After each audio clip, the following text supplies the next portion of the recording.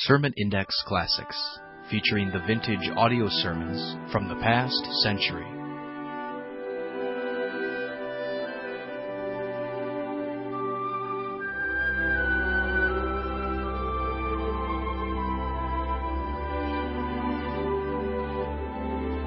Welcome again to Sermon Index, and today's program featuring some of the best sermons preached in the last century. This program is provided by the Ministry of Sermon Index. For more messages, log on to our website, www.sermonindex.com. Now, here's today's program.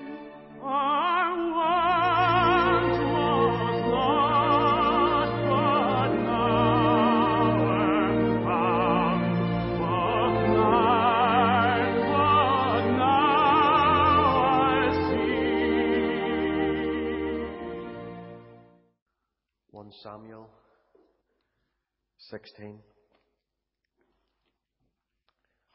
For the last few weeks, we have been looking at this chapter, looking at the life of David, the beginnings of David and his ascension to the throne. And we have observed the rejection of Saul in his house, and that God has chosen another one. And what I want to look at this morning is the prophet of God and a few things from his life. In fact, the title of my message is Judges and Jesters. And sometimes, as you very well know, I go off on a rant and a rave. And I believe this morning that God wants me to speak some things and to show some things from this precious book pertaining to us and how we should walk and how we should observe in these days the coming of the prophet of God and the coming of the false prophet. 1 Samuel 16 verse 4.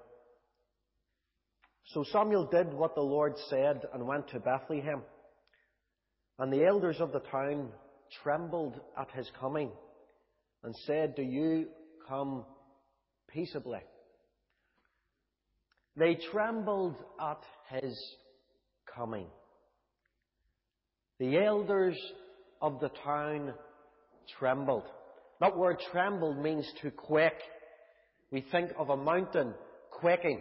It also means terrified. So here we have God's gunslinger, and he's coming into town. And when the elders see him, when the people see him, they tremble at his appearance. They tremble at his coming. Why? Well, because Samuel was a judge of God. He was a judge in Israel. And Bethlehem was an obscure town. So why would the judge be coming to us? And they trembled. And they were fearful because they believed that Samuel may possibly be pronouncing judgment on Bethlehem. Some evil would befall them. But we know that Samuel had come to anoint David. The elders trembled at the coming of the man of God. And do you know something, church, this morning? I think today, in the body of Christ, we have desensitized ourselves to the coming of God's servant. When God's servant comes and brings forth the message, we need to tremble. We need to recognize he's been sent by God.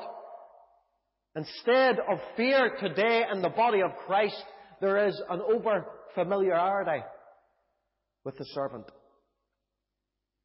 You know, one doesn't see, I believe, too many judges today in the body of Christ, but there are plenty of jesters or jokers. You see, the prophets of God, for the most part, pronounce judgment. They pronounce death and destruction. When we look at the Old Testament, that's what we see. When I think of a judge in times gone by, and even probably today in some countries of the world, before they would pronounce a sentence of death. They would place a black handkerchief on their heads. Then they would pronounce the sentence of death on the guilty party. But friends, I don't see any of that today in the body of Christ. I see lots of jokers or jesters running about, and they have on their heads the jester's hat. And for us that don't know this morning, the jester's hat is floppy with 3 points, and each has a bell. And those 3 points represent the ears of the donkey and the tail of the donkey. They wear a hat of a donkey. And for anybody that doesn't know, again this morning, the main characteristic of a donkey is stubbornness. They are prophets, self-confessed prophets who are stubborn. Stubborn. You see, the definition of stubbornness is one fixed or set in purpose or opinion. And these men or women are set or fixed in their purpose, in their opinion, in their agenda. And they go from church to church. And they wear the jester's hat. And they prophesy good times. That's all that they do. In Jeremiah 14, we read of such prophets. Jeremiah himself encountered such men. And from verse 13 it says, Jeremiah speaking, Then I said, Ah, Lord God, behold, the prophets said to them, You shall not see the sword, nor shall you have famine, but I will give you assured peace in this place. And the Lord said to me, The prophets prophesy lies in my name. I have not sent them, commanded them, nor spoken to them. They prophesy to you a false vision, divination, a worthless thing, and the deceit of their heart. Therefore thus says the Lord concerning the prophets who prophesy in my name, whom I did not send, and who say, Sword and famine shall not be in this land. By sword and famine those prophets shall be consumed. And the people to whom they prophesy shall be cast out in the streets of Jerusalem because of the famine and the sword. They will have no one to bury them nor their wives, their sons, nor their daughters, for I will pour their wickedness on them. So these obstinate false prophets refused to budge. They refused to budge from their own agendas. They refused to do what was right in the eyes of God. They wore their jester's hats and they jingled their bells. They prophesied peace and prosperity. They jingled their bells, and the people listened, and the people heard, and the people embraced. While the judge of God prophesied death and destruction. You see, nothing much has changed today. There are those who prophesy peace and prosperity. Then there are a few that prophesy death and destruction. And I know whom I believe in, for I will be identified surely with the latter. 1 John 4:1 says, Beloved, believe not every spirit, but try the spirits whether they are of God, because many false prophets are gone out into the world. Try the spirit. You see, Jeremiah here in the scriptures which we have just read expresses to God that it was the false prophets that deceived the people. Lord, it was the false prophets. They prophesied peace. They prophesied gold. They prophesied prosperity. It's their fault. And it was their fault. It was their fault. But friends, God does not admit Jeremiah's plea because the people believed the false prophets without any proof of their divine mission. Adam Clark goes on to say the people should know their character and avoid them, but they love to have it so and will not be undeceived. They love to have it so and they will not be undeceived. How true today. When we look at the body of Christ, they love to have it so. The people in the churches and the congregations, they love to have it so and will not be undeceived. They will be, friends, certainly deceived by the false prophet. You see, they love to hear the bells jingle. A jingle of prosperity and a jingle of peace. A jingle of gold dust and a jingle of angels' feathers. A jingle of precious jewels. And so on and so forth. Friends, I believe this morning that there must be judgment in the house of the Lord. There must be judgment in the house of God. 1 Peter 4:17 says, "For the time has come that judgment must begin at the house of God. And if it first begin at us, what shall the end be of them that obey not the gospel of God?" You see, I believe we need to see some judgment in the house of God. I believe we need to see some prophets who are wearing the black handkerchiefs on their heads. They need to prophesy death and destruction, because I believe God's house needs a shake. There needs to be a shakedown in the house of God. Do we need judgment or do we need prosperity? I know what we need this morning. You see, prosperity makes one bloated. Prosperity makes one bloated with indifference and with apathy. Judgment makes one tremble and repent. Remember Nineveh? Let's ascertain this morning what we need to take place in the body of Christ. Friends, we need God. We need God to move. We need God truly to raise up those that would honour Him and His Word and speak forth the truth of God without deviating from that. We need Him to move, because, friends, at the end of the day, when I look at the church of the Lord Jesus Christ, it's a farce. It's an absolute farce. As I shared on Wednesday night regarding the Church of Scotland and what's happening there, mainline denominations ordaining homosexuals in priestly garb, flaunting their abominable ways. That's what they do. They flaunt it. It's so open these days. The homosexual wearing the collar, and they are embraced. But the people love to have it so. And they will remain in a place of deception. We think of those so-called theologians that deny the very existence of hell, a literal hell. Those so-called theologians, friends, that deny the miraculous birth of the Lord Jesus Christ. They hire critics and they take the Word of God and they strip it down. That's those in the mainline denominations. What about those in the charismatic Pentecostal churches?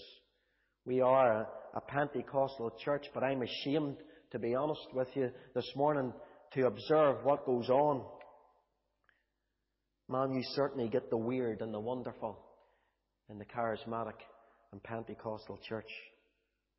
I believe even this morning that the church has descended into a bit of a freak show. A freak show. We can remember even, I'm sure, when we think of Victorian times, when the freak show would come into town, you would have the bearded lady, you would have the Siamese twins, the tattooed man, whatever, and people would line up and pay top dollar to see the freaks. And once the curtains were drawn, then those who had paid their dollar to look at the freaks, they would either laugh hysterically or that they would be shocked. It saddens me this morning, friends, that the ungodly, the sinners out there, when they switch on Christian television, it saddens me what they see. It will either cause them to laugh hysterically or to be shocked at what they see. And I don't blame them. I don't blame them. Let me give you some examples this morning. A particular editor of a Pentecostal or charismatic magazine shares some things which are happening today. He says he knew a guy that went to a recent worship event while one of the musicians being careful how to word this, stimulated something which adults would only do on stage while whispering sensual phrases to the Lord Jesus. That's what's happening. Some in the so-called prophetic movement are claiming to have visitations from the dead. Particular evangelists from the past, Amy Semple McPherson, I think her name is, John Wimber, William Branham, people who are dead, who were controversial, plus other various biblical characters. In Deuteronomy 18:11, God speaks about some things. God forbids anyone to consult a charmer. God forbids the consulter with familiar spirits, the wizard and the necromancer. And these people say that they're talking to dead saints, which is contrary to the very word of the living God. What does God say about those people in Deuteronomy? They will be cut off from the grace of God, the covenants of God. There are those who look at Acts when the Holy Ghost fell, Pentecost, spoke in other tongues, and they said that they were drunk. They use this spiritual drunkenness. And what they do is they get high in the Holy Ghost. They toke the Holy Ghost like you would smoke a marijuana joint. That's what they're doing in meetings. Some are going down to the altar at the front, and you know what they're doing? They're pretending to shoot needles into their arms to get high in the Holy Ghost. Now, I don't know what to say to that. I really don't know what to say to that. During the whole Lakeland revival, what a farce that was. A man from Germany claimed an angel walked into a restaurant while he was eating a hamburger and removed his intestines and replaced them with gold. Others have testified to angels taking them to heaven and operating on them. It's a circus. But the people are sitting there in the pews. They're sitting there and they love to have it so. They love to have it so.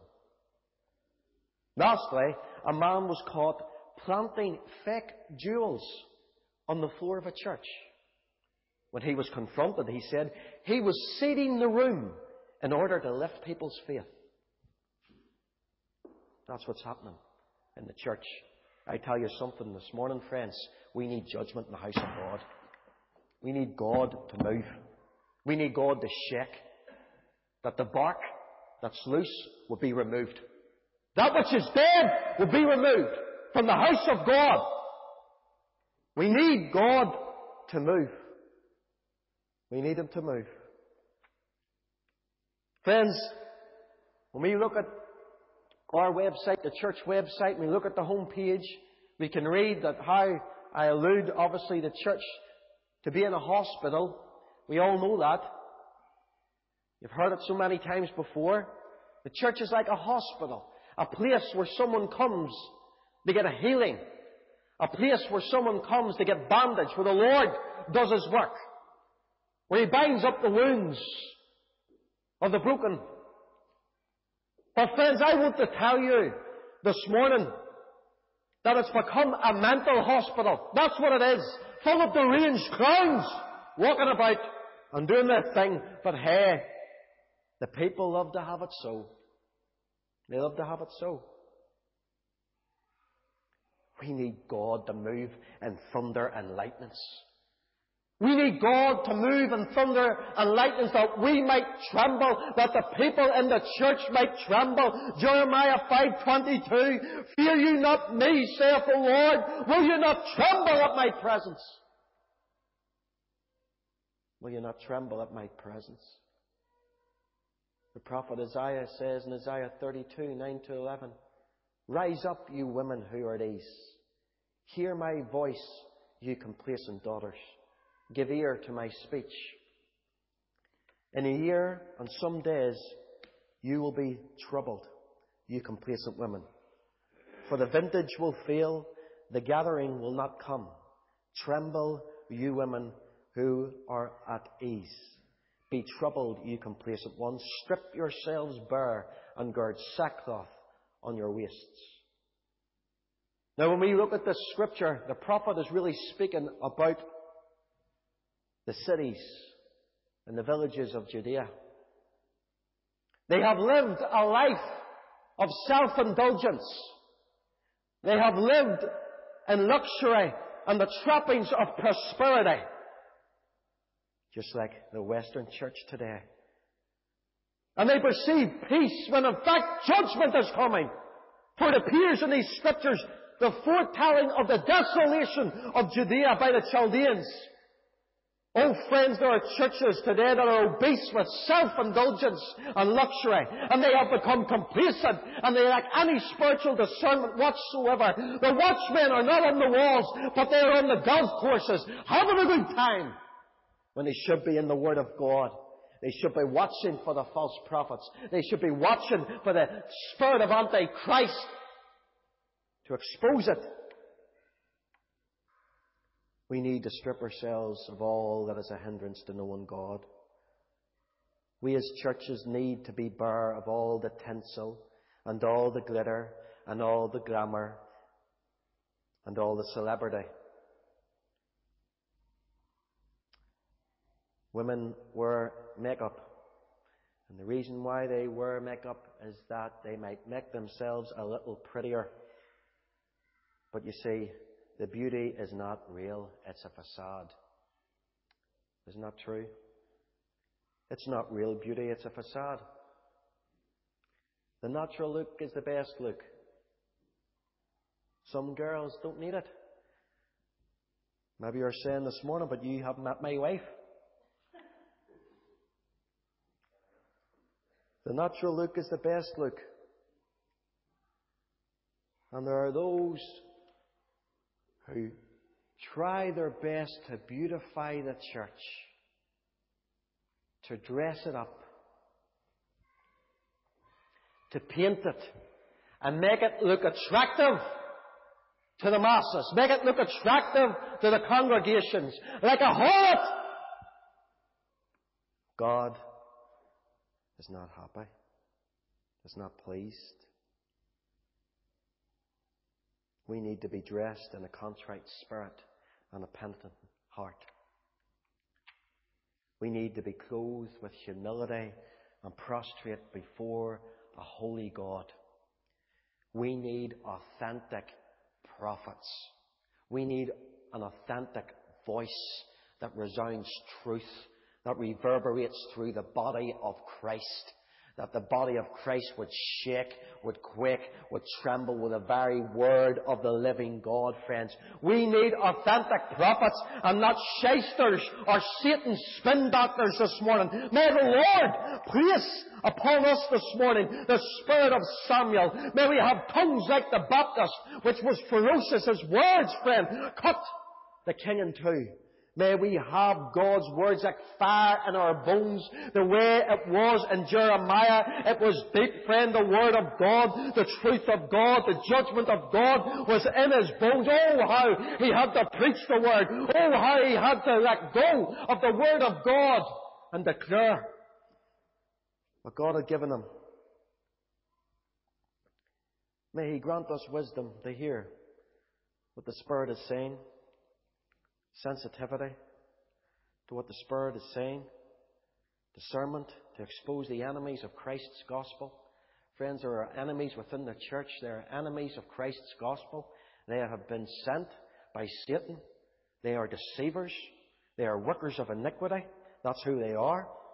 We're told in John that they went out from them, but were not of them. And they are in the body of Christ. Matthew 7:15, beware of false prophets, which come to you in sheep's clothing, but inwardly they are ravenous wolves. False prophets, dressed in sheep's clothing, but inwardly they are dark. The Lord says, beware. He says, beware. I've walked around the streets of Cochrane and Redmondville. We did it this week, inviting people to come to the kids' meeting Saturday night, and tonight's meeting, or outreach, to come and hear good news. And we have walked the streets, and we have went to many homes. I'm sure you have noticed on occasion when you've been out, you might come up to a gate and there's a sign that says, "Beware." It says, "Beware of the Rottweiler." And friends, if we are not attentive, if we are not switched on, if we are thinking of other things, if we are distracted because of other things that are going on, then we won't see the sign and we'll walk right through. And then we become lunch for the Rottweiler, because you see, we're not switched on. We're not switched on to the detail. As I've said before, the false prophet doesn't come with horns, but rather a halo. The false prophet doesn't come, friends, with a pitchfork, but a Bible.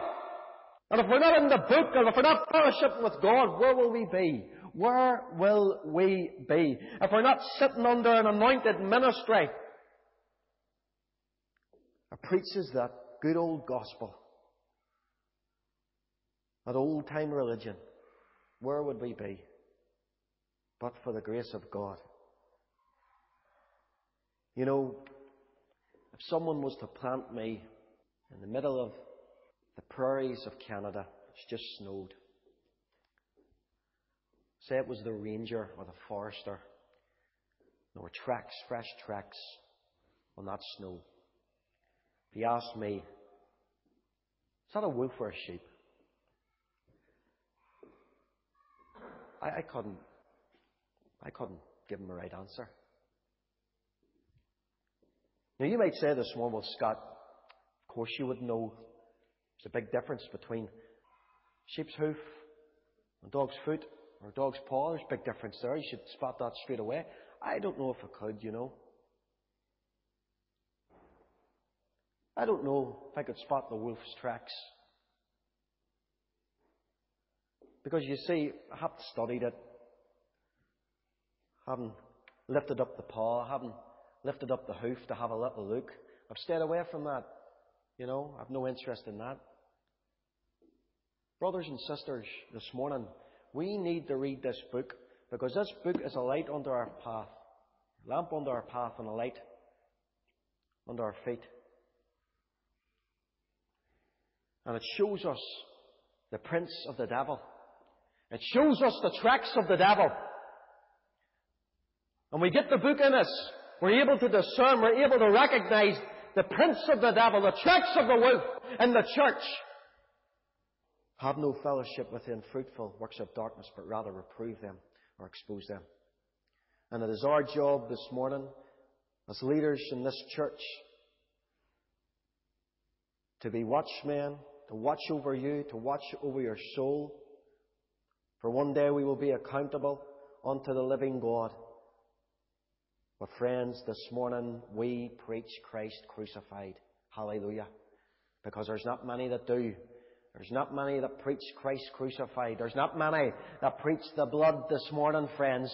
They've got their jesters' hats on behind the pulpits, and they're shaking their bells, and they're jingling their bells. And oh, how the people love to have it so. Oh, how the people love to hear the jingle. A jingle of that, a jingle of the other, a jingle of excitement, a jingle prosperity and wealth and good times. Put up your feet, build bigger barns, pull down the smaller ones and build bigger barns. Sit in your recliner and enjoy life, enjoy church. Isn't it lovely in church? Isn't it great in church? But friends, I want to tell you, the church of the Lord Jesus Christ needs to be stripped bare. It needs to be stripped, and we need to be clothed in sackcloth. We need to be clothed in repentance and humility. You know, I really didn't anticipate just what I've been sharing on this morning. I had an idea. My notes are there, but I felt very strongly that God has been speaking here. Maybe not just for our sake, but for whoever hears that CD or whoever hears the message online. Because, friends, listen, we are living in days, the days of Noah. Nothing has changed when we look at the Old Testament or the New Testament and we see the spirit of Antichrist in the New, and we see those that oppose God, the defiant ones, the rebellious ones, the prophets that prophesied lies and the vanity of their own hearts, the deceit of their own hearts, and oh, how they do it today. They haven't left. But God has a remnant. God has His people. And we will stand in the light and not in darkness. We will stand with Moses and not with those that rebel. We will stand with Jesus, not with the devil. Hallelujah. Praise His name. Amen. Let's pray.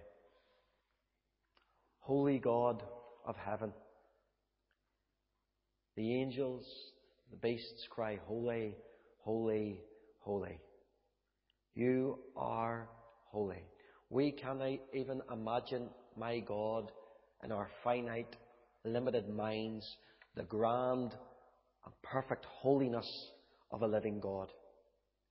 Lord, even your servant could not see into the face of God, only the back part, because you are so holy. You are an all-consuming fire. Oh my God. Lord, we pray that you would indeed shake the church. Lord, that the heart, O God, of Samuel would be our heart, to obey the words of the Lord. And God, we pray that you would expose those that have the heart of Saul, those, God, who have their own agendas, those who have the spirit of witchcraft, those, O God, that seek to do what is right in their own eyes. And God, we pray that you would continue, Lord, to lead us, your church. Lead us, God, by your Holy Spirit. Lead us in your ways, O God, we pray.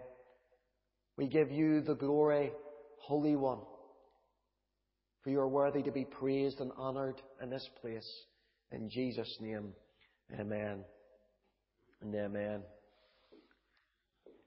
Our prayer is that you have been blessed and encouraged by this sermon. To download full sermons, go to our website, www.sermonindex.com. You can contact us through the website, and please share a testimony of how this sermon has ministered to you.